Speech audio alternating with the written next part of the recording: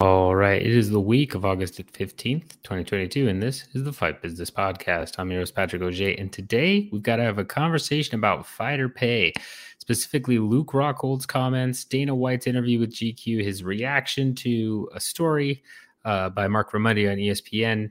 Following his comments, Francis Ngannou, lots of stuff going around we've got to discuss about fighter pay. Then we're going to talk about barriers to entry in the MMA industry. Dana White keeps saying, if you don't like fighter pay, if you don't like all this stuff, you can go start your own promotion. It's a simple answer. It's something he says all the time. We're going to look into how simple it really is for someone to start an MMA promotion, to make it be lucrative, all that fun stuff.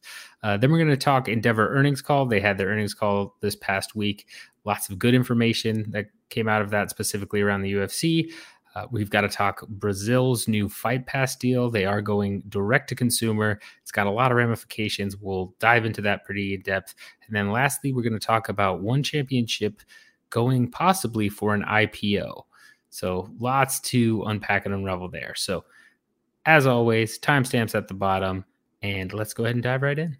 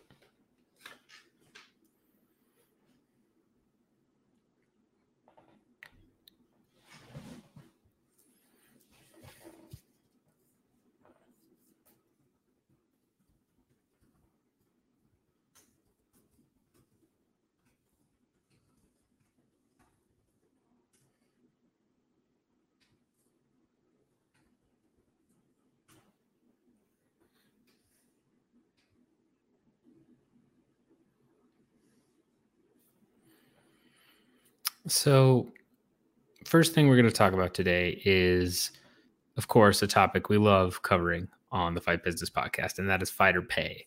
But these past couple of weeks, we've had a lot of news go by about this, and we frankly have to address it. Luke Rockhold, most recently, during his Fighter Day interview.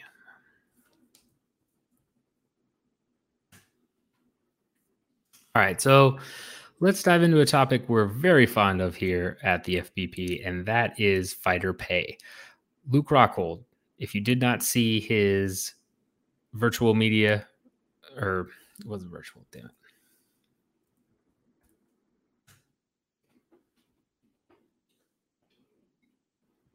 Okay.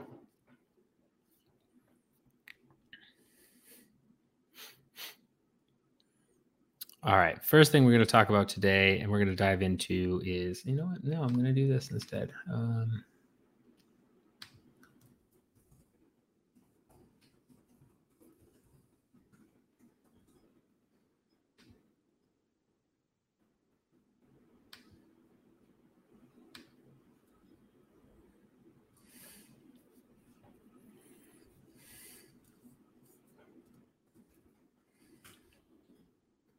All right. First thing we got to cover today is a topic we are very fond of here at the FPP, and that is fighter pay.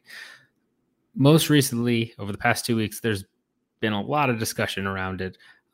Luke Rockhold, during his media day interview for UFC 278, just went in on the UFC and Dana White, talking about how the 50K bonuses should, it's been around forever. They should be changed. How they're letting Dana run the show, how fighters aren't getting a piece of the pie, that healthcare should be included, all this stuff.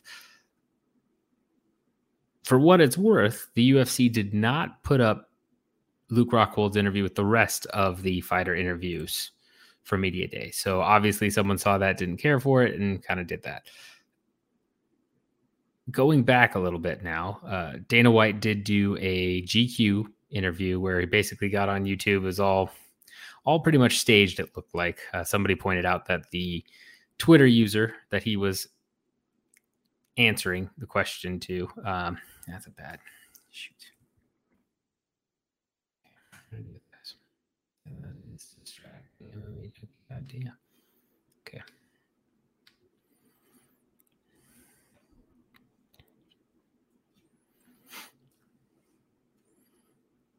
All right. So first thing we have to talk about today is a subject we're very fond of over here at the FBP, and that is fighter pay.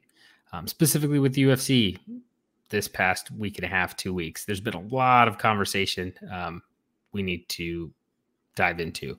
Most recently, you have Luke Rockhold during his UFC 278 media day just kind of rip into the promotion and Dana White. Say that fighters, should be getting more of the pie. They should have healthcare taken care of, that the 50K bonuses have been around forever, and that's not enough as revenue's been growing for the UFC. He just laid into him. UFC, of course, didn't give any official comment to this, at least as of late, but it is noteworthy that they put up the rest of the fighter interviews, right? They had everybody else at 278 in the main card they did fighter interviews with, and they put up all of those interviews. They did not put up Luke Rockhold's. That kind of speaks for itself, right? Now, prior to this, Dana White had done one of those cutesy videos where he answers questions on the internet for GQ. It's all staged, right? Somebody pointed out that the fighter pay question in particular that we'll tackle is from a Twitter user that had created an account in June, hadn't posted anything, posted that one question, and then went away. So, yeah, kind of, leads you to think maybe it's not exactly random users out there, right? But White addresses this question, which is, what about all this fighter pay talk? I would like to get more money at my job too, LOL, right? In a way that sounds like it supports the notion that, hey, we shouldn't be paying fighters more. And he says, you get what you kill, right? You eat what you kill. And that fighter pay isn't raising anytime soon under his watch, all this stuff. Couple of major outlets picked it up. ESPN wrote a story on it. White then has an interview with Kevin Iole from Yahoo and goes off saying, call me like these scumbags. They're just trying to take advantage of something that's, supposed to be fun, all this stuff, and rips into, seemed specifically targeted towards Mark Raimondi at ESPN, if I'm being honest. Not 100% sure it's him, but you make your own inferences based on the information out there. Nevertheless, he goes in again on people covering this, saying, sit on the couch and watch. Like, I believe the exact words are, sit on the couch, shut the F up. And, they don't know what they're talking about, all this stuff, blah, blah, blah. Another interesting tidbit that goes into this conversation is a lot of people reacted to Luke Rockhold's comments on fighter pay. You had several fighters talk about it. Julia Avila? Yeah, I know I'm butchering it. Avila. I know. I'm sorry, Drake Riggs. Stated, that she had her fight canceled so many times, which she did 9 times, I believe it was. And she was pregnant at the time and had to get another job just to pay bills because of the way pay is situated. Francis Ngannou talked about sponsorship specifically with the UFC, where he lost out on $1 million crypto sponsorship because crypto.com signed with the UFC. And then it was a conflict and Francis didn't get any of that money. That's not a great look for the UFC in terms of fighter pay, right? You've got a lot more people speaking out. We, however, are in a cycle.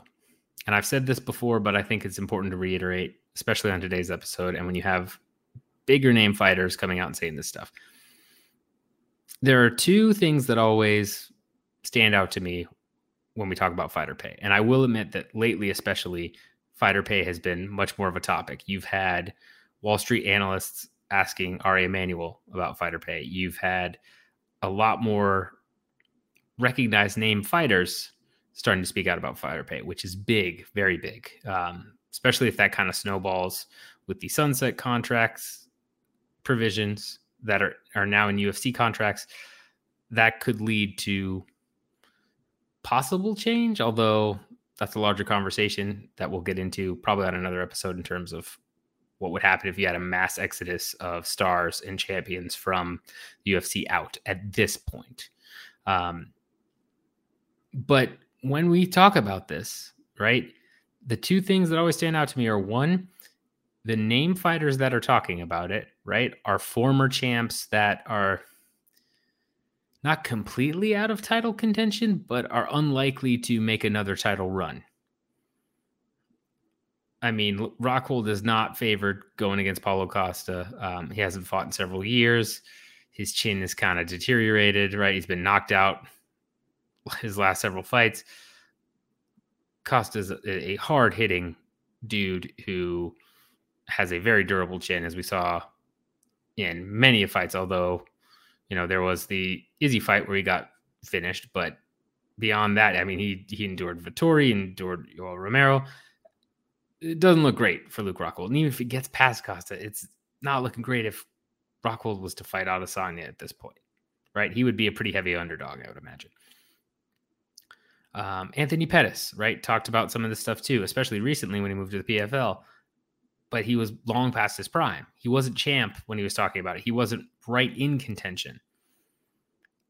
I mean, Francis Ngannou was the only one I can think of recently, right, who has really, as champ, said, like, this is an issue.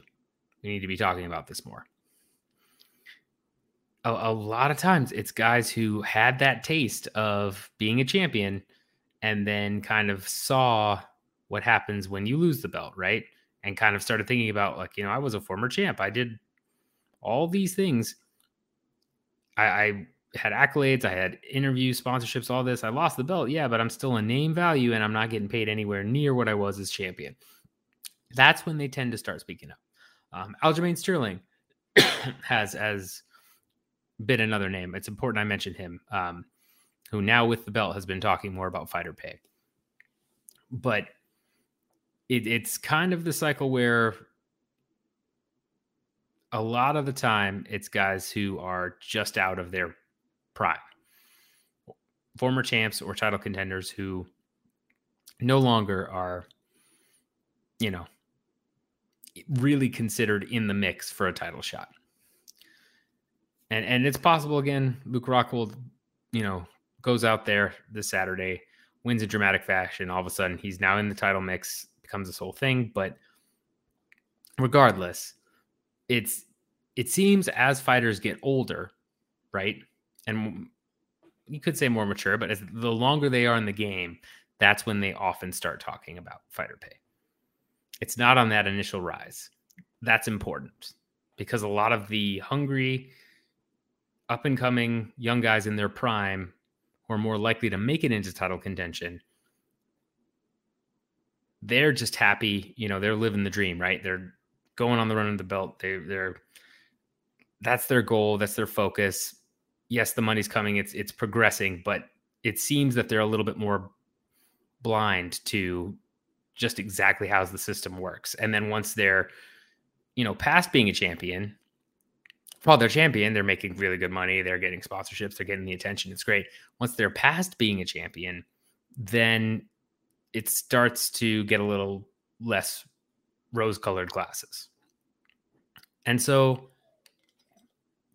I think that's important to acknowledge. And I think it's important to point out because, yes, we've seen a couple of champs recently talk about it, but we're still seeing people touch on this subject, in my opinion, a little bit too late. Imagine if Hamza Chimaev was the one rallying for fighter pay right now. Imagine if, I mean, who's a super rising contender? I'm blanking here, but Tom Aspinall in heavyweight, right? Imagine he's the one championing fighter pay and all this stuff. Paddy Pimblett, you know, despite where I think his ceiling is championing championing fighter pay. Instead, he's on the other side of it, right? Saying, oh, it's all good, blah, blah, blah. That's a disconnect that I think is hurting moving the conversations forward for a union. Now, again, whether or not a union would work, there's a lot of debate on that. I see both sides of the argument between union and then Ali Act. I used to be very pro-union. I've come around to being more Ali Act is the way to go. But either way, a collective agreement among fighters and a collective mindset of, hey, this needs to change ahead of time still seems pretty far off, in my opinion. Keeps coming up a lot, but it's coming up from people that, again, are either on their way out in the UFC or are in their twilight years past their prime, and it's not going to have as much impact. That's just my perception. Secondly, when we have these conversations, media picks it up a little bit, more so now, which is great. But these conversations, the same points are drilled in again and again and again. And there's still, from the fan base, the majority of the fan base, a big pushback to it, right? There's still a lot of people that are saying you should be grateful. I would like to get a raise at my job too. That was a staged comment, I'm pretty sure, for the GQ interview, but we've seen other people tweet that out. We've seen a lot of fans. We've seen other fighters come out and say, no, that's ridiculous. Again, Paddy Pimblett, Molly McCann, Matt Schnell, lots of guys, Sam Alvey, who just was recently finally released. It's one of those things where a lot of people still reject that notion, despite the fact you have increasing evidence that maybe this system doesn't benefit fighters, right? And again, moral stances aside, from a business perspective, that's what's best for business. If you keep your costs low, it's better for you as a promotion. And we'll get into this in the next segment with barriers to entry, but it is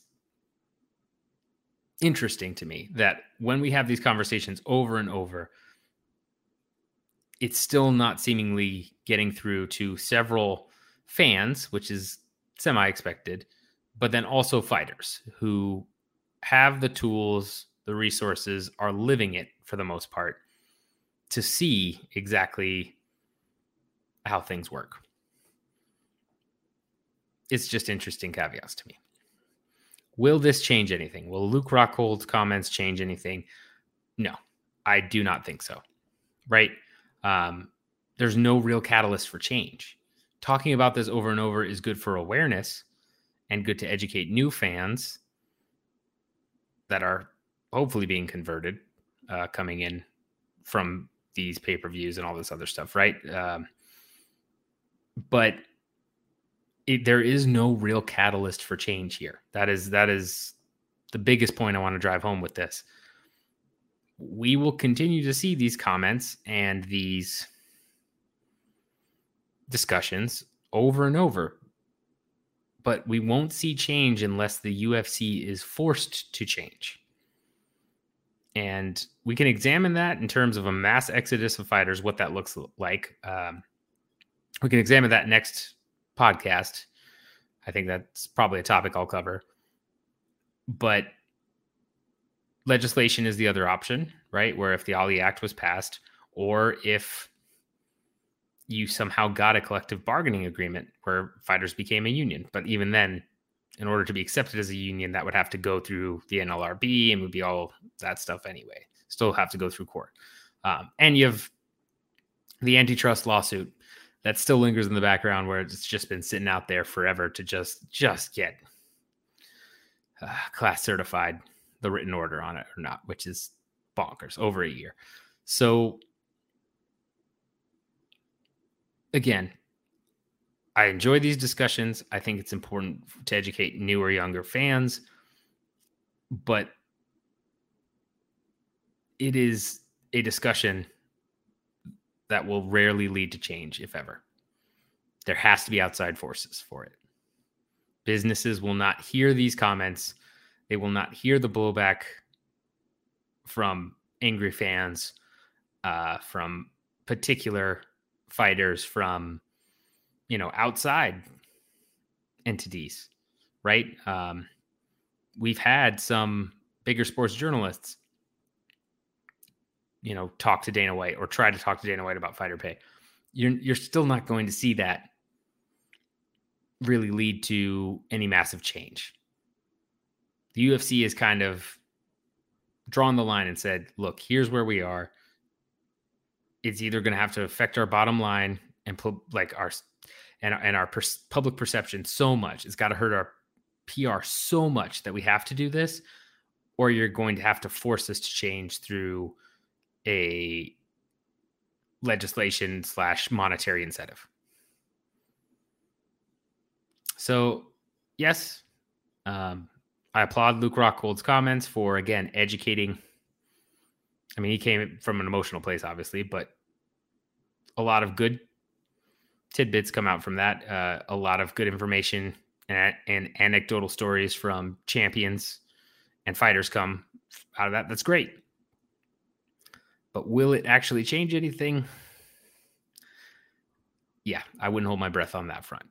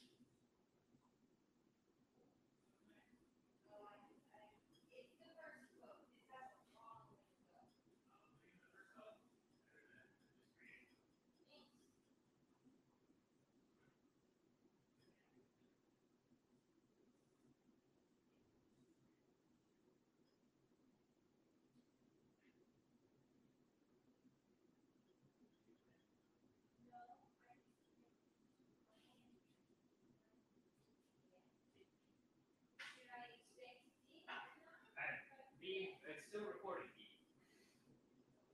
Yeah.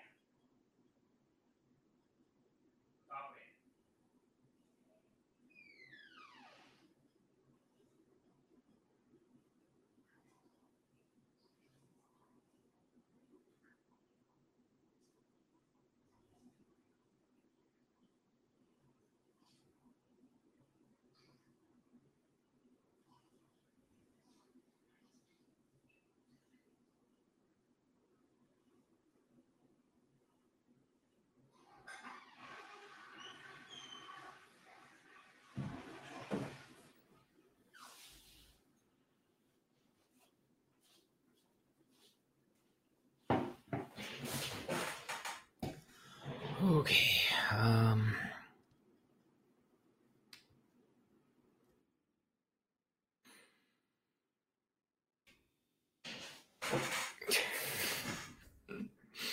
Well, see how that goes. John, if you're watching this, sorry about that.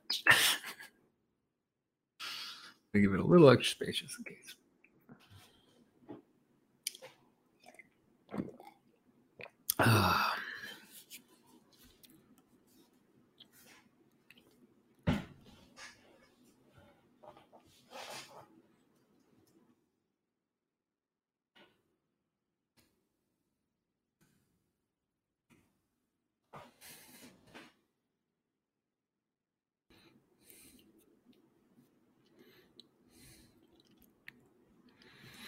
All right, next thing we have to talk about today is barriers to entry in MMA. So Dana White keeps parroting this line, right? If you don't like it, go start your own MMA promotion. Simple answer to the fighter pay problem, all the other stuff that we just talked about. But it's not, of course, that simple. When you start a new business, something you have to consider, right? You do a SWOT analysis, which talks about your strengths, weaknesses, opportunities, and threats to see where you stand next to your competition.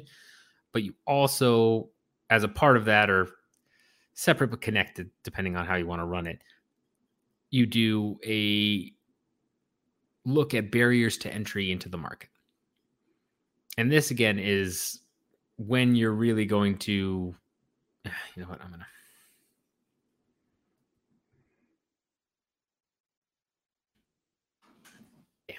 Yeah.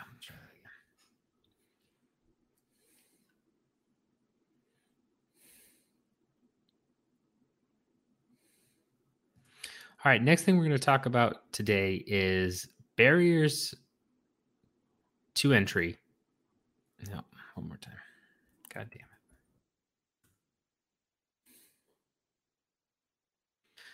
Next thing we're going to talk about today is barriers to entry in the MMA industry. So, as we've had these multiple discussions about fighter pay, Dana White keeps parroting the same line. If you don't like it, simple solution, go start your own MMA promotion, go run it however you want. Yada, yada, yada. Well, yeah, it sounds simple, but of course, it's not that simple at all, right? Anytime you're looking at starting a new business or bringing a new product into a new market and you're looking at go-to-market strategy, all that fun stuff, expanding your current products into a new market, you look at barriers to entry. And barriers to entry are essentially obstacles in terms of, oh my God, what am I doing? Damn it.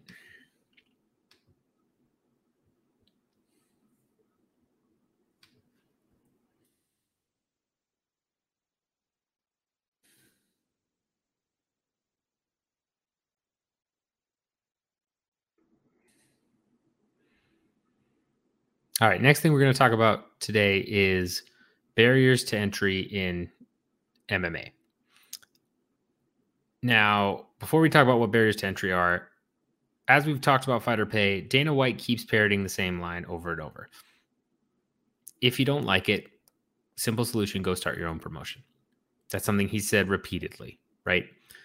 Of course, it's not that simple. Anytime you're going into a new market or industry or starting a new business, you have to look at the barriers to entry. And what the barriers to entry are essentially obstacles to entering into a market or industry and really being effective. Now, these barriers can come in many forms, right? They can come in the form of legislation, where if I want to sell a particular food product, I have to make sure that it is approved by the FDA, has all of these nutritional values and all of that. If I have a certain amount of locations, all the fun stuff. But regardless, if I'm bringing in man, how do I want to start this?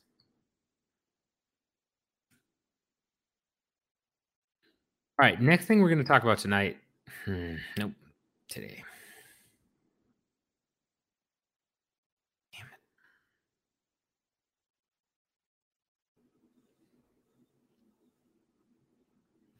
All right, next thing we're going to talk about today is barriers to entry in MMA. Barriers to entry describe factors that impede new businesses or existing businesses from entering a particular market or industry. So, as we've talked about fighter pay multiple times, Dana White keeps parroting the same response. If you don't like the way things are run, if you don't like what fighters are getting paid, simple solution, go start your own MMA promotion. Well, again, anytime you're trying to break into a particular market, you have to look at the costs of entry, any legal legislation that gets in your way. Those are barriers to entry. So let's say I want to, sell a brand new food I created. I know it looks ridiculous. It's the whole thing. Example of a legislative barrier to entry is if I'm trying to sell that product in the United States, I have to make sure that the food passes through the FDA, right? Generally. Not all the time. There are ways around it. Supplements is an unregulated industry. It depends on the type of food. That's a bad example. God damn it. Rough. Okay.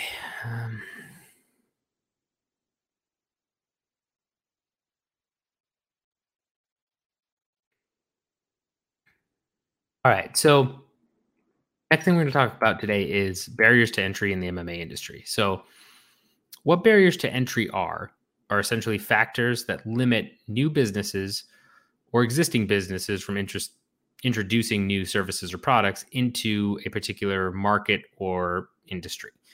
They can be economic, they can be competition, they can be legislative rather. A lot of different types of barriers to entry here.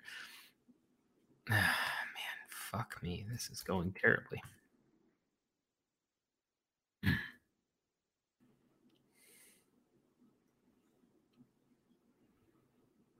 All right. Next thing I want to talk about today is the barriers to entry in the MMA industry.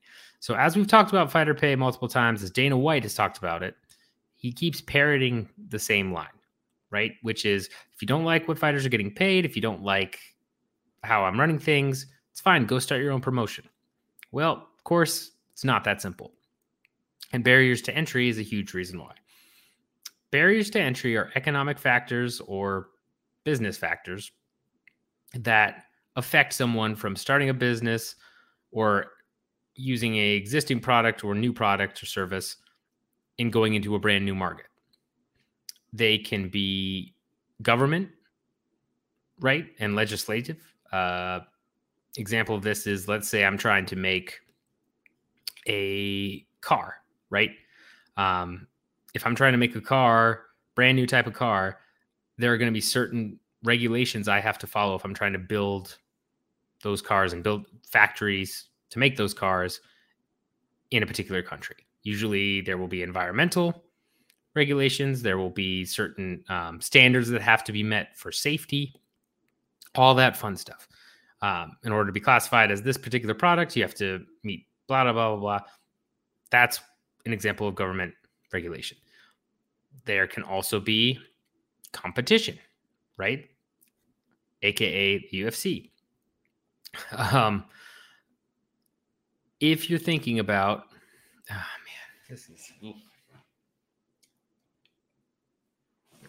this one's killing me. I don't know why. All right, John. Hopefully you're not editing too much of this, or it's easy. Chop, chop. Hopefully.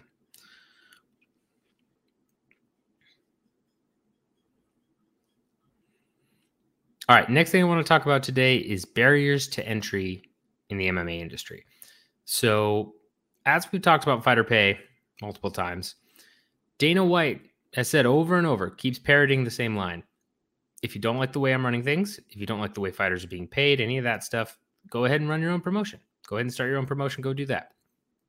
Well, of course, it's not that simple, right? You can't just start an MMA promotion, have it be the next UFC, and pay fighters what you want, right? A huge part of that is barriers to entry.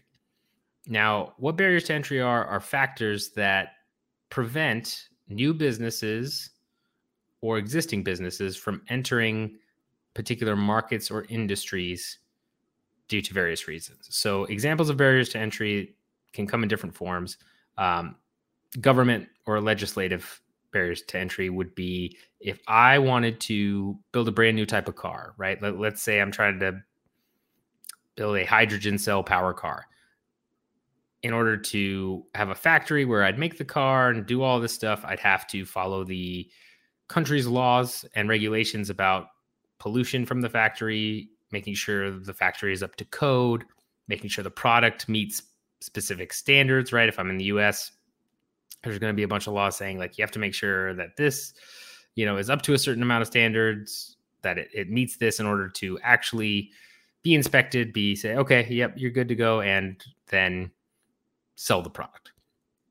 That's an example of legislative type of barriers to entry. Another can be just high startup costs, right? Hydrogen cell power cars again. Hydrogen cell power is something that, one, I'm not even sure it's I think it's still viable. I haven't looked into it in a long, long time. I just remember it was a thing for a while. But it's definitely a unique thing that's going to cost a ton of money in order to make right now. Similar to how electric cars were kind of a high startup cost because you didn't know how they were going to sell. They didn't exactly have a bunch of parts lying around for you to make electric cars, thanks to regulations that were passed decades ago. It was a high startup cost, and you had to have a fair amount of capital just to break in, right? Just to even have a chance of producing this product. If I'm trying to produce, a car that competes with a Lamborghini or, a Ferrari or something super high end, those parts are harder to come by. It's part of the reason you can sell them so well. But I mean, the design, all that stuff, it's a higher cost in order to make those. That's an example of a barrier to entry.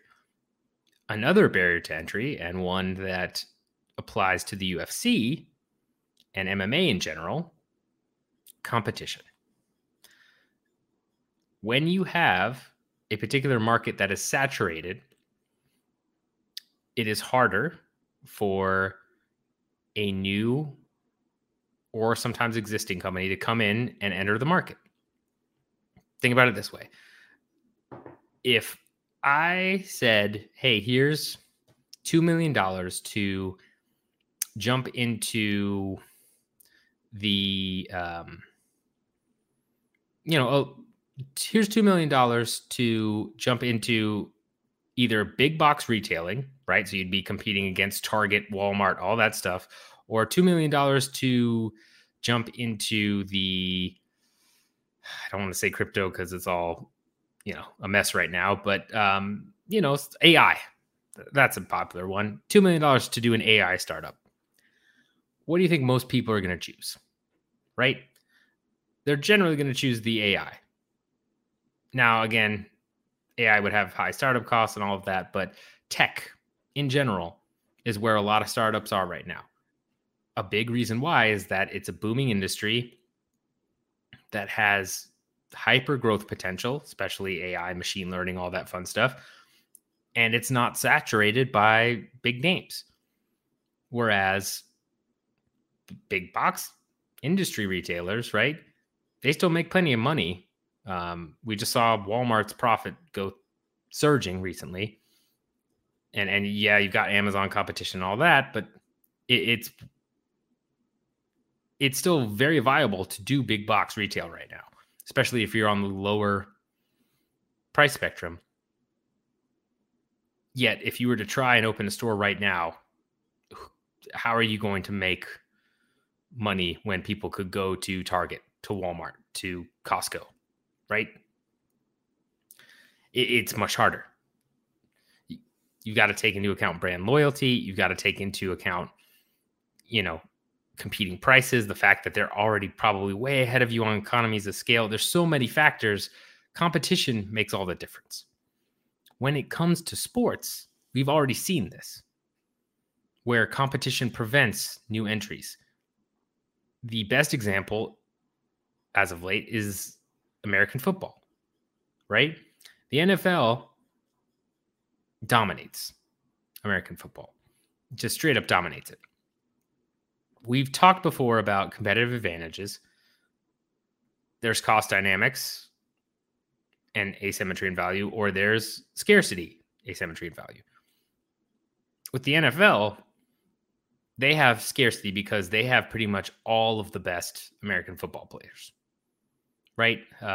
You have competitors to the NFL. You have the CFL, you had the USLI, XFL tried for a year, was going to come back, then the pandemic messed it up, but they're coming back again, right? We've seen people try and get into that industry and that sport, really, that market. It's not really an industry. It kind of is, but we've seen people attempt to compete with the NFL.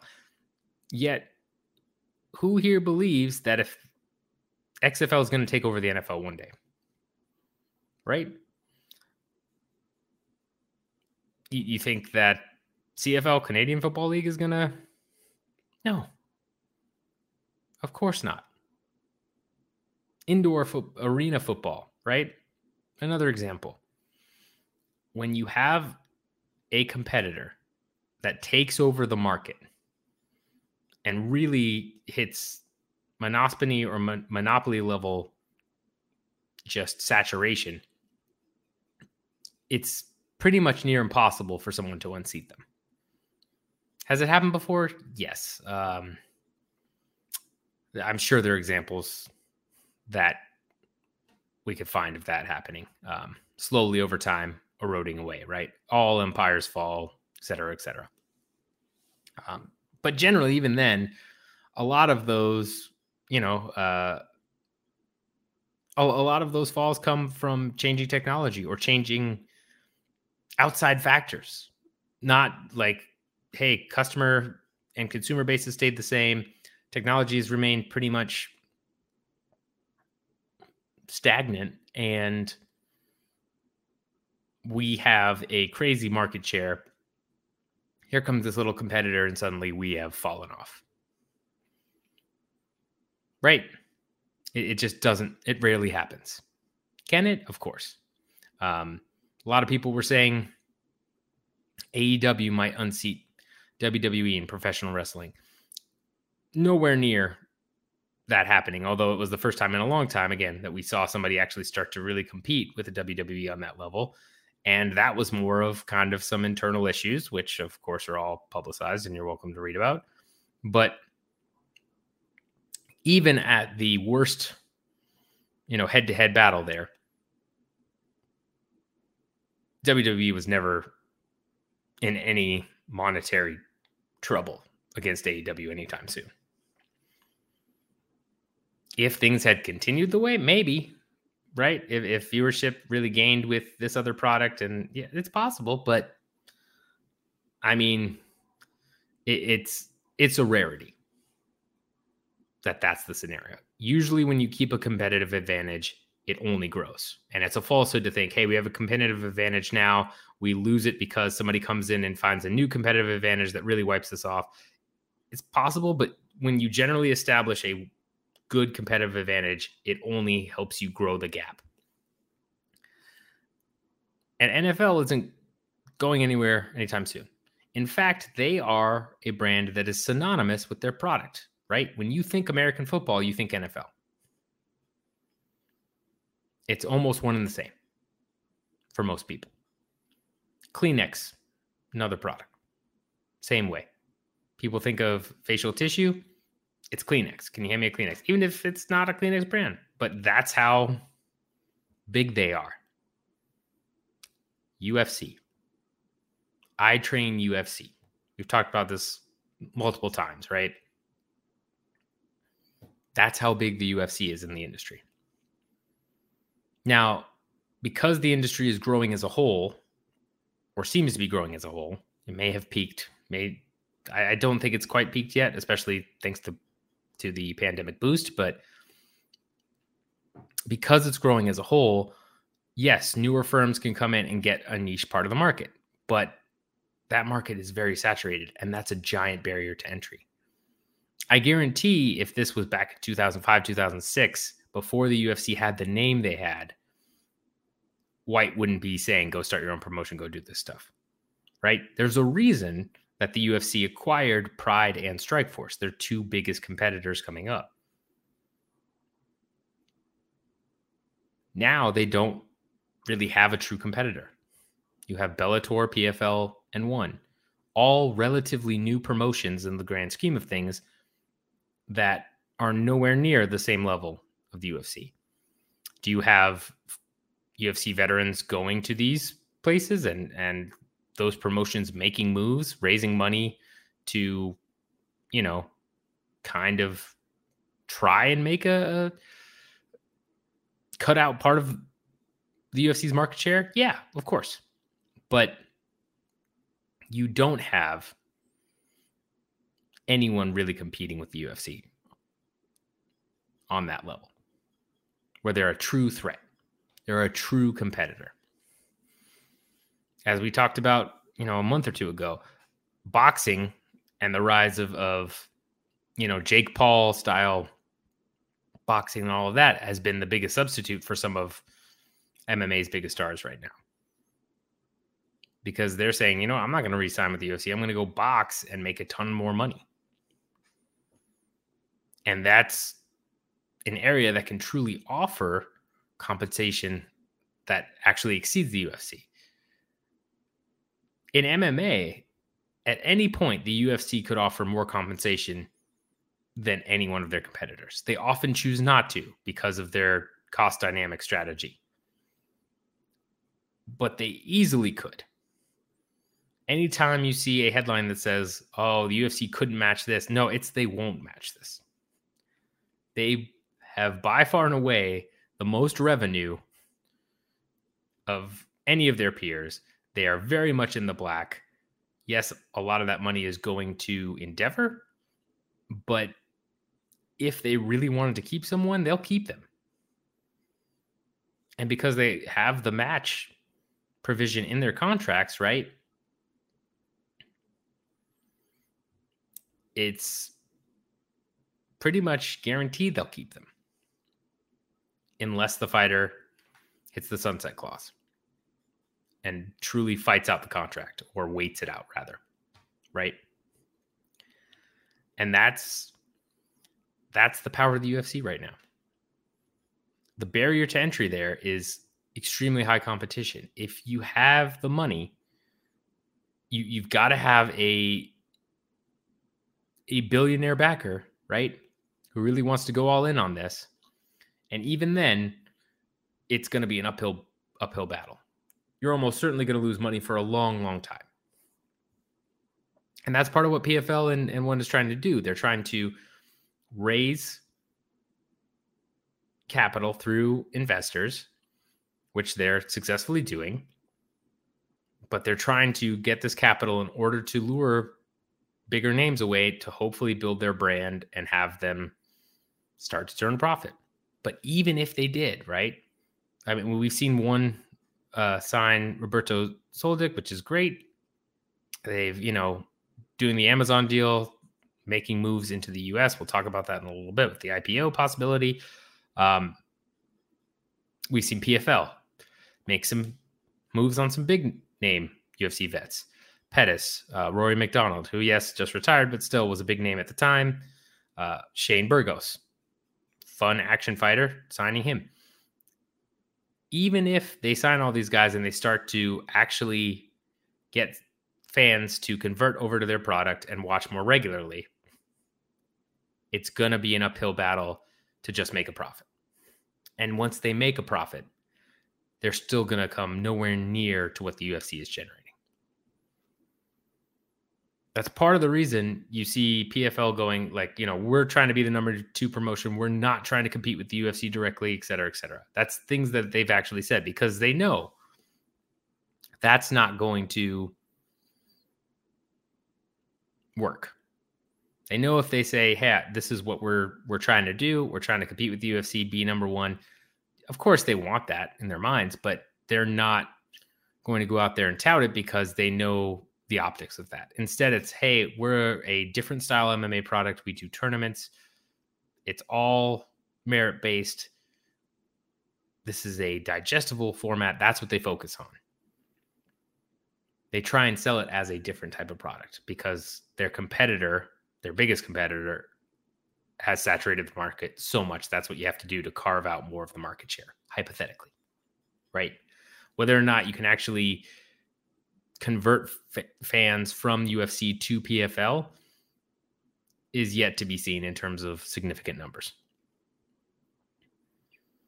Because people can watch both, right? Almost every hardcore MMA fan I know watches both. So even if you start to make those monetary gains, you're not necessarily taking away from the UFC's customer base. That's the barrier to entry, is putting the money into an MMA promotion. What are your returns going to be? And if you've got the bankroll, right? Like going back to pro wrestling, if you've got a Tony Khan who, has a billionaire father who owns the Jaguars and they want to enter the market, They can, and they would easily become the number 2 promotion, but what is your actual return on investment going to be there?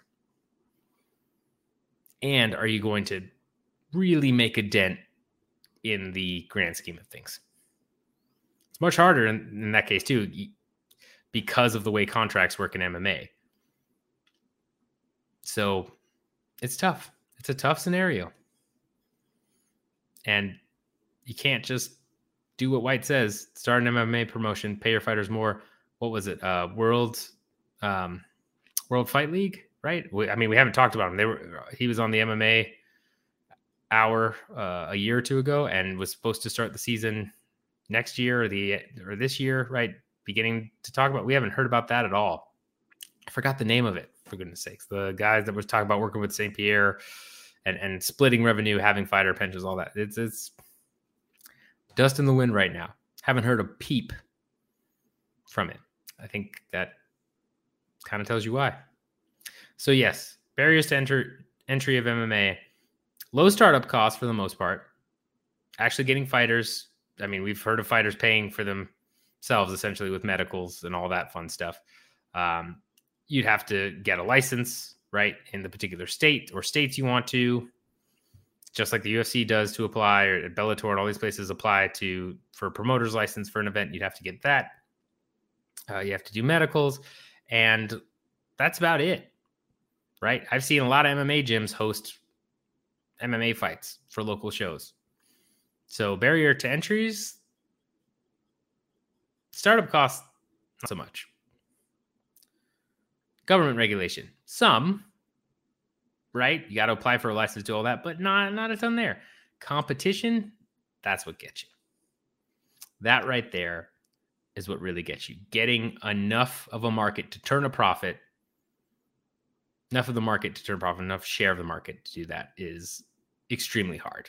It's part of the reason even LFA and some of these, feeder leagues that we talk about generally still have fighters go out and sell tickets, and depending on what tickets they sell, they get a cut because they need people to go out and buy tickets and sell tickets for them. And they get a lot of friends and family of upcoming fighters to come pay to watch the fights so that they can be profitable.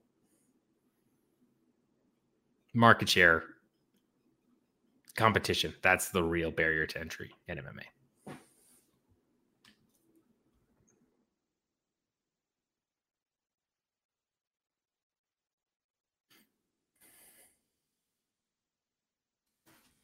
This is a rough time.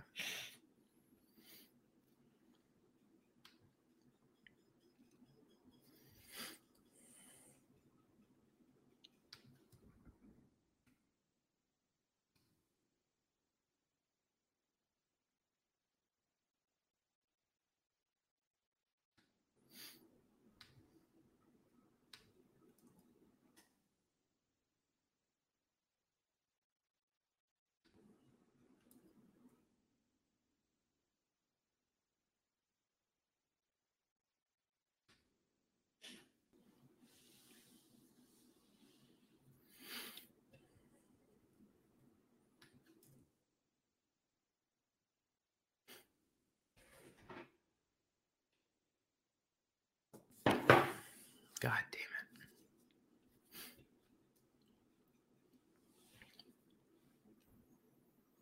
All right. Next thing we're going to talk about today is the Endeavor earnings call, their Q2 earnings call for 2022. They had August 11th. Some highlights from that we need to talk about. Ari Emanuel mentioned that the aggregate annual average value of their international deals continues to exceed 100%. Shout out to, again, Paul Gift, who just has a nice unroll of a lot of these points on Twitter. You've got, UFC selling out quite a bit. Damn.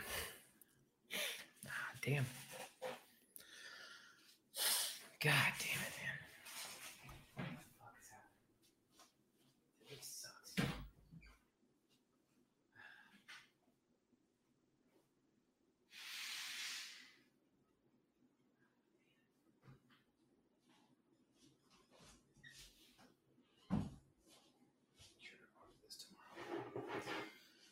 Okay, try it again.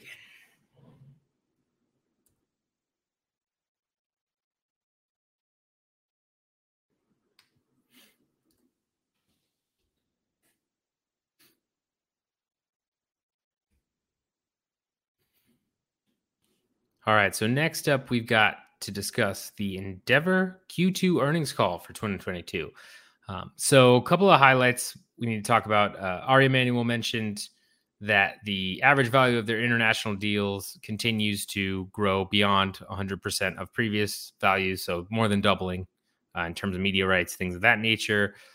They've had 21 consecutive sellouts with a fair amount of the fans, I forget the exact percentage, being from out of state. So that's important. A lot of people are traveling to see these events. That's a good thing to mention. Huge highlight, and one of the most important ones is that for the fifth consecutive quarter, Endeavor is raising their EBITDA guidance. So that means that they're essentially saying, hey, we're making way more money than we thought, and we are going to change what our EBITDA is. Not necessarily way more money, but if you're raising guidance, you're generally making a significant amount more, right? And that's something that analysts love to hear. That means, oh, okay, that you guys are making even more money than we thought. Perfect. And shout out again to Paul Gift, who always has essentially a Twitter thread that covers most, if not all, of the highlights I talk about. In this case, it's pretty much going to be all the ones I'm talking about. Uh, let's see here. Endeavor's debt is at fixed interest rates. 40% of Endeavor's debt is at fixed interest rates. That's huge. Interest rates are rising, right, to combat inflation. We may have peaked on inflation. It's what they're saying now. So interest rates might kind of hover here and then look to cut eventually. But if interest rates need to continue rising, and if the Fed has to do that in order to kind of quell inflation again, the fact that nearly half of their debt is at a set interest rate is very big, right? Now, 60% variable interest rate debt is not great, especially for the amount of debt that Endeavor holds. It helps crush their margins a little bit, but having 40% fixed is still a very good number in general, and something that I'm sure they'll continue to point out if the Fed keeps raising interest rates and those keep going up for borrowing. Let's see, what else do we have here in the highlights? So this is something that we'll talk about a little bit more in terms of Brazil. But the CFO did say that they are expecting the Brazil model to be. Damn it, man. This is just a bad fucking day for me. Okay.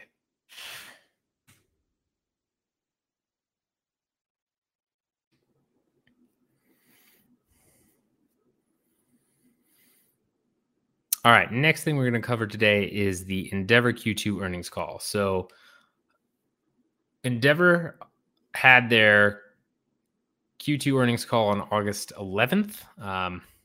A little bit later than that to look at this, but still important information that we need to talk about. Got to shout out Paul Gift, as always, who has great threads on these.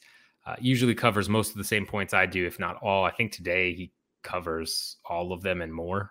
But just some important things we need to talk about from that call. First off, Ari Emanuel stated that the international deals are still exceeding 100% in terms of renewals. That's a very big deal, and something we will cover in our next topic about the UFC Brazil change to Fight Pass. UFC has had 21 consecutive sellouts with an average of 40% of fans from out of state. That's very big because that's showing that, live events are back. They're thriving, being sellouts. And it's not just, local residents and big markets. It's you've got a ton of people coming from out of state to go to the event. That's you can't do much better than that, right? to have 40%, that means that no matter where you hold a fight, as long as it's got a pretty accessible airport, you're probably going to near sell out. That's very big for the UFC. They're still doing it in bigger markets, Austin, Columbus, places that, they had. Are you fucking kidding me? God damn it. Stupid fucking piece of shit. And I have to start over again. God damn it. Fucking. All right. So next thing I want to talk about today is the Q2 Endeavor earnings call. So this took place on August 11th. As always, got a shout out Paul Gift, who does great Twitter threads on these. Usually covers most of my points, if not all. I think today he covers more than what I'm going to cover. So highly recommend you checking that out. But some highlights from this call that we need to tackle. One, Ari Emanuel stated that the international media rights deals are doing well over 100% or exceeding. I guess he didn't say well over, but he's saying exceeding 100% of previous rates. So more than doubling. We've talked about that several times. That trend is just continuing. So that's great. UFC in Brazil is a little bit different, and we're going to talk about that, especially based on some comments Ari made, but we'll talk about that in the next segment. Next, UFC has had 21 consecutive sellouts with an average of 40% of fans being from out of state. That's great news for the promotion, right?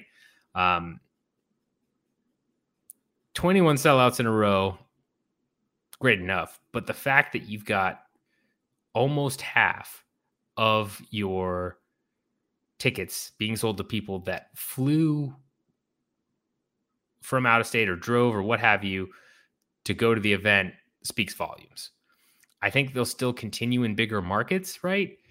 But that is definitely saying to analysts and your shareholders, hey, it's not that we went to Vegas, which is fight capital of the world, and we sold out.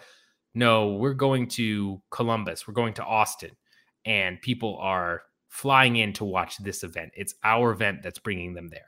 And that's going to help them too when they want to host live events in particular cities, because they can point to that for economic growth and temporary booms, all that fun stuff, right? Every city loves that. Oh, the Super Bowl added $590 million of economic value, blah, blah, blah. And they calculate it through goofy ways and yada, yada, yada. This type of breakdown in gate helps that argument quite a bit. So that's great for the UFC from that perspective. 40% of Endeavor's debt is fixed interest. That is key as interest rates go up. Now, we may have peaked with inflation, so interest rates may kind of hold here or go up much slower than they have. We'll see what the next couple quarters really show, but having nearly half your debt, again, locked in at a particular interest rate is great. Given Endeavor has a ton of debt, 60% of that being variable interest is not ideal and will raise costs, and they'll have to find ways to cut costs or increase revenue to offset that and keep their profits up.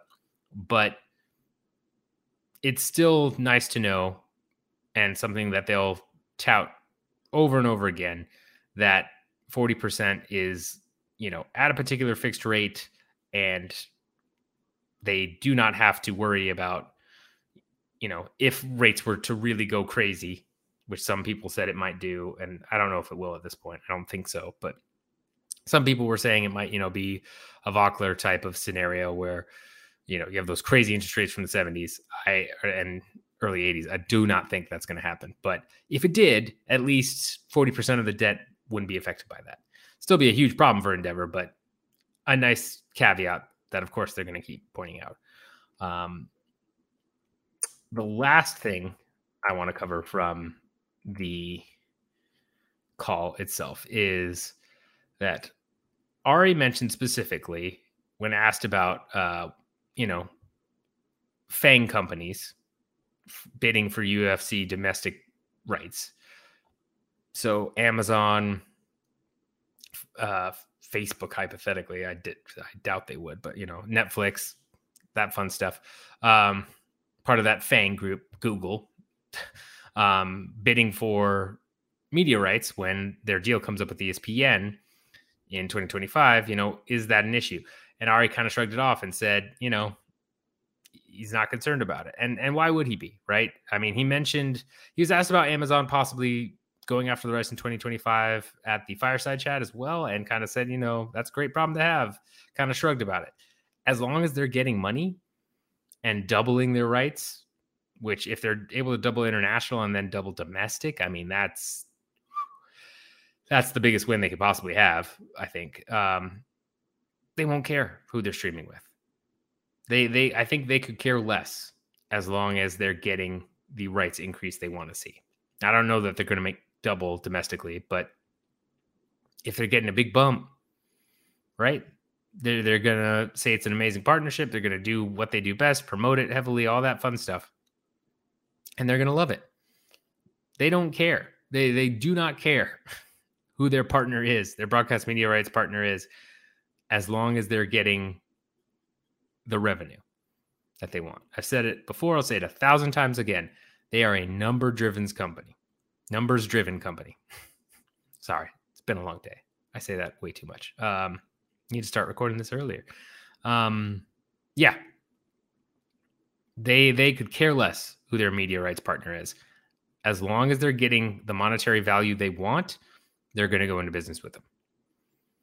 And if anything, if those FANG companies are interested, right, we've heard about Netflix wanting to get into live sports. Amazon is already making a push for live sports and MMA with the One deal. That just creates a bidding war. And that's only good for business. So those are the key highlights from Endeavor. I did miss one. That's pretty big, I believe. And that is that for the 5th consecutive quarter, Endeavor is also raising their EBITDA guidance. Glad I circled back on that one because that's sort of the biggest. When a company raises their EBITDA guidance, that means there's a significant amount more of revenue and profit coming up that they believe it's worth saying, you know what, I know our price target was here. We're going to go ahead and raise it. And that's almost all for shareholders and analysts, right? The higher you raise your guidance, the more of the risk you're taking should you miss that target. You're basically saying, hey, analysts, hey, shareholders, here's what we are targeting for our earnings per share, our revenue, all that fun stuff, and our EBITDA, of course. And if you miss it, your stock almost always takes a hit. If you exceed it, your stock almost always ramps up. If you hit it right near the head, it could have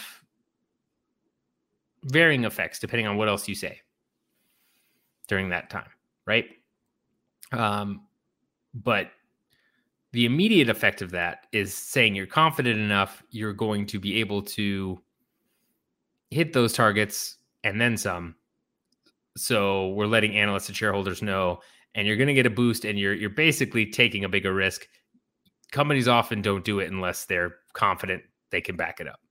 Because the last thing you want to do is raise your EBITDA guidance for a quarter, and then that following quarter, Q3, if they missed it, by some egregious amount, that's only going to, shake investor and analyst confidence in your stock. So doing that 5 quarters in a row, again, speaks a lot, especially given that Endeavor is far more than just the UFC.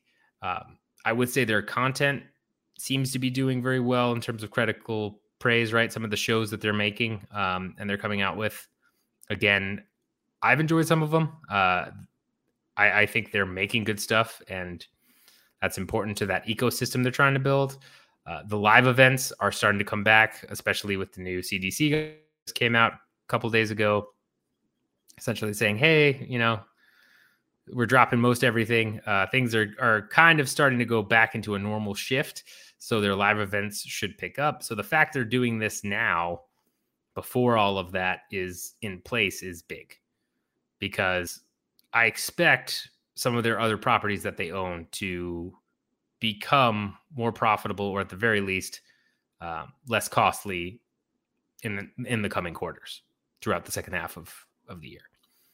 So we'll see what happens there, but that's pretty big. So those are the highlights from the call. Let me know your thoughts on any of those topics that Ari mentioned. I think there are some tidbits there that we could dive into, and if you guys have interest, I will gladly do that. But yeah, I mean, another great earnings call for Endeavor.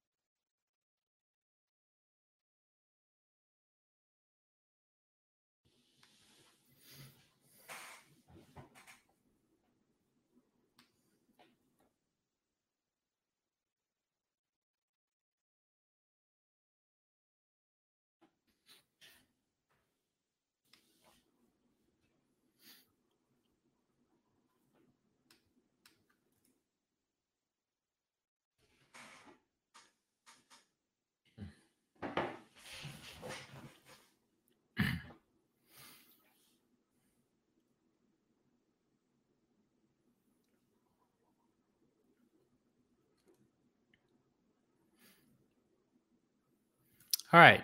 Next thing we're going to talk about relates to Endeavor's earnings call, and that is UFC Fight Pass in Brazil. So starting January 1st, the UFC will launch UFC Fight Pass in Brazil, and it will be a direct-to-consumer digital service that will hold all of the UFC live events, original program, and any and all fights in UFC history. So UFC for a long, long time, from some background on this, has been with Globo's Combate, which is Brazil station. It's a pay TV model. It's kind of been where the UFC has lived for quite some time, but that model is definitely dying. There's a lot of cord cutting going on. I'm reading this article from Yahoo Finance discussing this topic where, the pay for TV model is quickly losing subscribers. Promotion believes it is strong enough in the country to stand on its own. The expiring Globo deal paid UFC in the low 8 figures per year. According to someone with knowledge of the contract, UFC's expectation for Fight Pass in Brazil is that it will eventually generate roughly 5 times more in the high 8 figures. You have Lawrence Epstein saying the opportunity to connect directly with consumers is really, really important to us. Though we have great relationships with broadcasters around the world, the reality is that our fans are customers of the broadcaster, not directly customers of UFC. Wait, the reality is that our fans are customers of the broadcaster, not directly customers of UFC. Okay. Interesting quote there. But yeah, it's one of those things where, and this deal was announced right before the Q2 earnings. Ari was asked about this on the Q2 call, and he stated that they're going to where the fans are, and kind of dodged the question asking about how the deal came about exactly, but mentioned specifically that if distributors don't want to pay what they ask, they have the option to do UFC Fight Pass. Now, the CFO also said on this call that they expect the direct model in Brazil to be neutral to marginally positive in the first year and then improve in the long term. So that means 2023 probably, barely make a profit, if at all, and then grow from there. And from what we've heard from the Yahoo article, go from low 8 figures to high 8 figures over the next 5 years. This is key for a lot of reasons, right? And they're hosting UFC 283 in Brazil, I believe in January as a result of this, which again all makes sense. But a key takeaway here from this deal, we could go into the fact that Globo didn't want to pay what the UFC asked, which is basically what Ari kind of hinted at, and that the UFC, the comments Epstein made about, we want to go directly to the fans, all this stuff. But the real crux of it is that the UFC has been consistently asking for double their media rights in a particular country. And we've seen several broadcast partners say, yep, we'll do this. All good. This is an example where they essentially said no. The media broadcast partner said, you know what? We're not paying that. I'm sure they were offered like, hey, here's what our rates are. And they said, no, maybe they had a negotiation. Maybe they didn't. We talked about this in the quick hits a couple of weeks ago. There were a couple of companies talking about, trying to get something going. But this was maybe the first time we've heard of, since we've heard of the slew of media rights doubling, that a partner wasn't going to actually double it. And so what the UFC did is said, okay, you don't want to double it? Great. We're just going to launch our own service down there. And Ari mentions on the earnings call, if they don't want to pay what we ask, that's always an option we have. That's kind of a veiled threat, right? That's essentially saying to every international broadcast partner, hey, if you don't pay what we're looking for, that's fine. We can always just come in with Fight Pass and show our product directly and we'll make money. So do you want to be a part of this or not? It takes away so much leverage of some of these partners where you're kind of got a gun at your head. I'm sure there is different,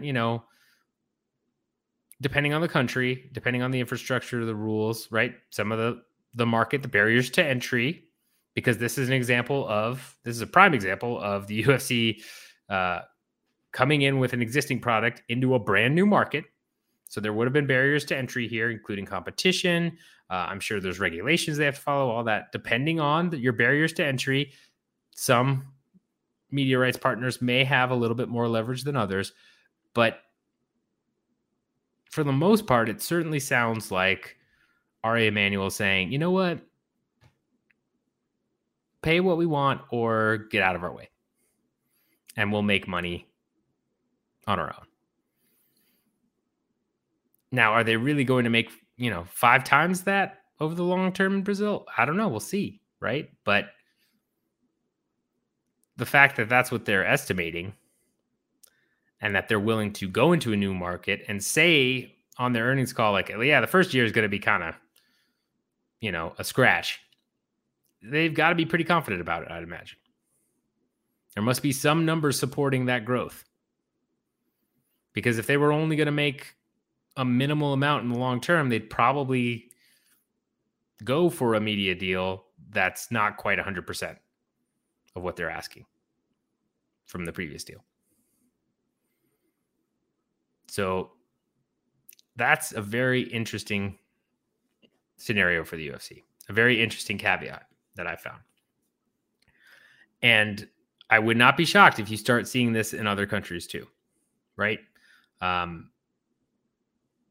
Again, it will depend on the country. It will depend on the regulations, the competition, all the barriers to entry. But if they're low enough, the UFC is essentially planting their flag, drawing the line in the sand and saying, as long as they're low enough, we'll just go in ourselves. And that can't help some of these broadcast partners, right? Especially as cable gets cut more and more. The industry trend is already going away from cable and cutting the cord and going to more services. Do you want this content or not? It's a nice position for the UFC to be in. It really is. And again, Fight Pass in Brazil will cost about $4.85 per month, so 24.9 Brazilian reals.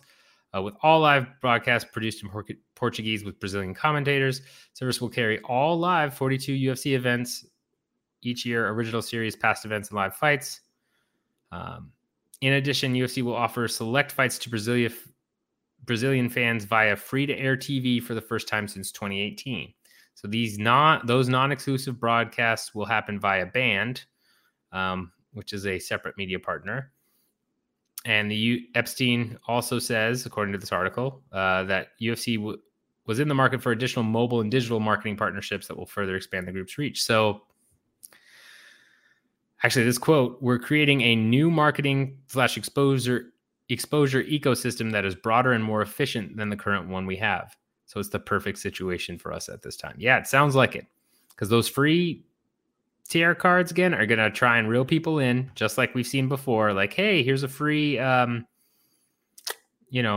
they first did ESPN Plus and Fight Pass, like, hey, here's a free Fight Pass trial. Here's a free ESPN card. And then reel you in, and now you got to pay for it.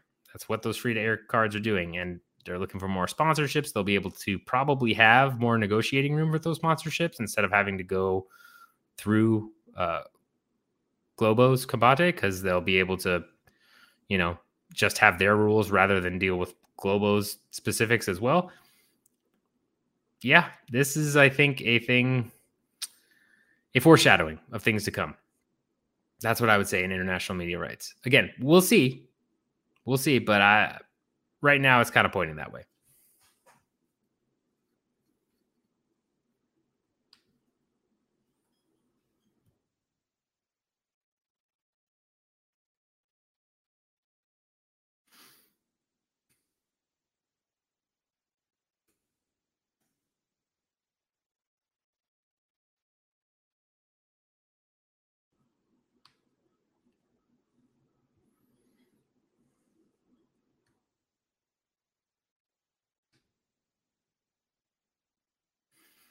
All right, last thing we're going to talk about today is One Championship is possibly looking at an IPO.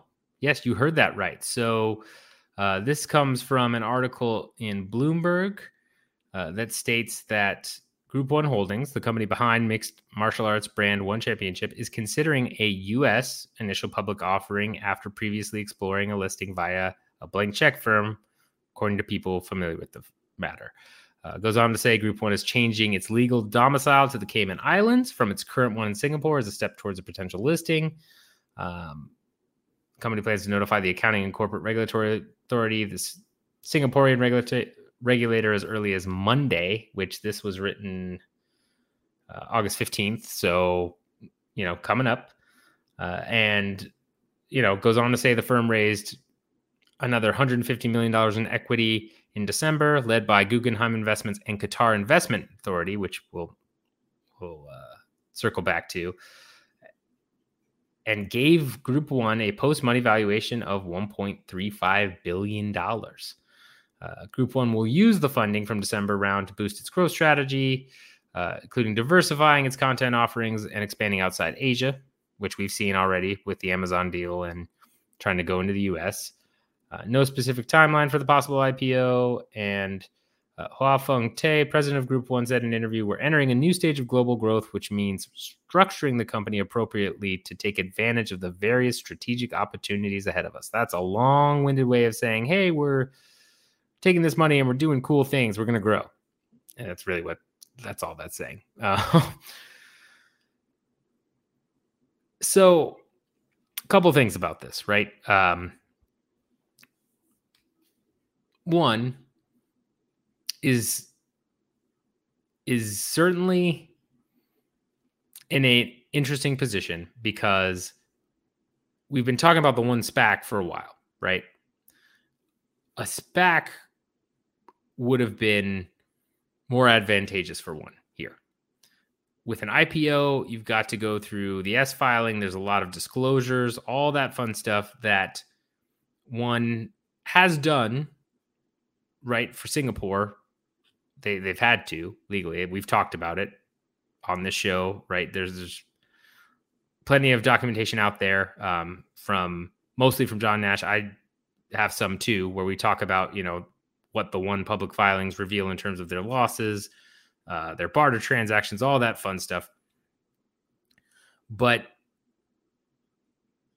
doing an IPO with what we've seen in the past through one is an interesting play, a very interesting play. SPAC would have been a little bit easier to shield some of the numbers, right? This is going to be similar to when Endeavor did their IPO. There will be a ton of information out there, and they will have to abide by certain financial rules and regulations in order to launch a US IPO. It's exciting in some ways, right? With the Amazon deal and all of that. Certainly, on the surface seems to be okay. Like this, they're confident enough to do this. Maybe that means their financials have turned around, or they have enough money coming in from different places. Who knows? But again, based on what we've seen over the past several years,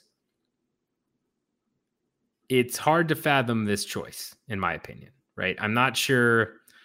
Clearly, they would have preferred this back. It sounds like that didn't take like they wanted. And they had some big firms behind it, right? They had Credit Suisse and Goldman Sachs working on them for this back.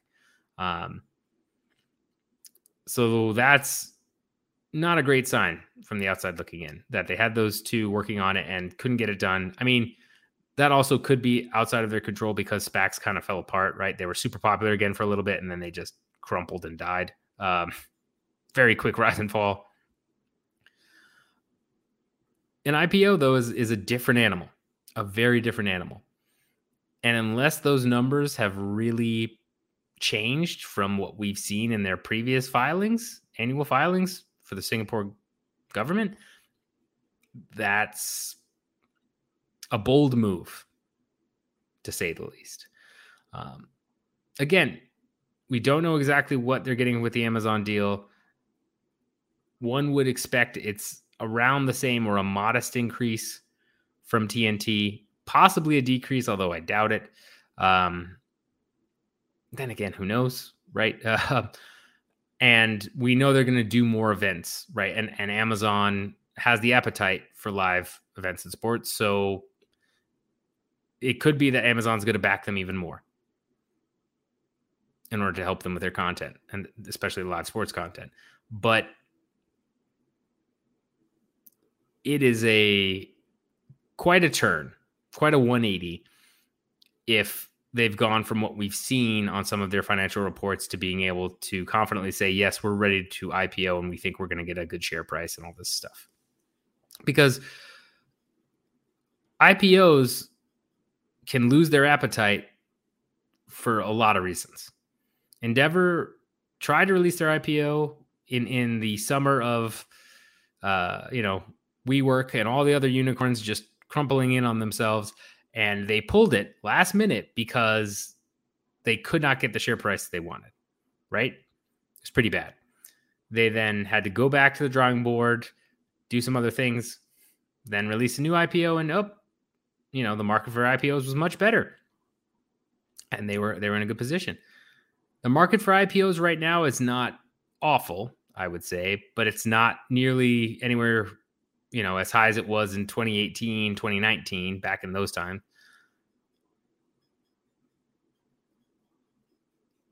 Economic conditions are still very uncertain right now. The timing of an IPO is key, and especially given one's previous financial filings, I think it will be even more important that they time this right. Now, there's no timetable set, right? So it's not like they're looking to IPO next month or something crazy like that. But figuring out the timing is going to be so important for one. You've got to have enough appetite to launch in a meaningful way if you're going to pull this off. And again, maybe there is some brand new, finances coming in that we haven't seen yet that will be revealed in the S filing for the IPO that will kind of say, oh, okay, here's that puzzle piece we're missing. But if not, it's going to be interesting to see how this goes. I'm excited to see, again, more of those financials more easily accessible than how we had to grab them before. I'm excited to see, how this goes on the roadshow with, is Chaudhry got that magic tongue to just sell and get people excited about this. Obviously, he's going out and fundraising and doing his job, right? But an IPO, again, completely different animal. So it's exciting. Now, important caveat, right? Without a timetable and the fact that they're moving their filings to the Cayman Islands, that means it's very possible that they delay the IPO for quite a while and we don't see any financials for quite a while. That could be a strategic choice here. But it's still going to be very crucial that this Amazon deal goes well for them this year. We won't see viewership numbers, right? It's going to be opaque as it ever was. We won't see a lot of information we wish we'd be able to see. If anything, it's going to be reduced for a bit. But at some point, the end goal here, right, is to launch that IPO. I'm basically saying this as a preface that it may take a while. It may not just be a couple of months or 6 months. It may be quite a while before they launch an IPO. Again, SPAC was definitely preferred for them. I think that was the better choice. Didn't work out for whatever reason. The market on SPACs also died, so that could literally be what the reason was. But an IPO is going to be tricky for them. I cannot see a way that the IPO is not tricky for them based on what we know so far. And again, things can change overnight, right? Amazon deal, for one, is a big name. It could lead to bigger sponsorships. It could lead to bigger involvement and attract brand new crowds of investors that really pump things up. But from what we know so far, yeah, it's going to be interesting. And we also don't know what the appetite will be if they start hosting live events on U.S. soil, which is part of their plan. I'm sure they'll determine what that looks like once they get the Amazon numbers back. But yeah, it's a big growth move, and we'll see how it plays out. Again, this is another example of barriers to entry because they're now entering a new geographical market. Sometimes it's not entering a brand new industry. It's entering simply a new region. And the U.S. is the home of all of the other major promotions. And the biggest one, the UFC. Will they be able to carve out enough of a niche here that it's profitable and they take away, or at least get some of the existing market share here? We'll see. There's definitely opportunities out there. It's just going to be a very, very uphill battle for them, I think. But then again, I mean, we've seen PFL start to get better ratings. We've seen, Bellator become profitable. There is still free market share out there. So if one can capitalize on it and use it for an IPO, then that puts them in a great position. We'll see how it pans out. Let me know your thoughts on one's potential IPO. I really want to hear your guys' thoughts on this, especially the answer to this question. If they do IPO, are you buying one championship stock? Let me know that. I'm very curious to hear your guys' thoughts and if that really excites you. If it's not, I don't want to deal with that. If it's, I don't really buy stocks, I just invest in 401k, all that fun stuff. Let me know because I'm very, very curious for your thoughts on this one.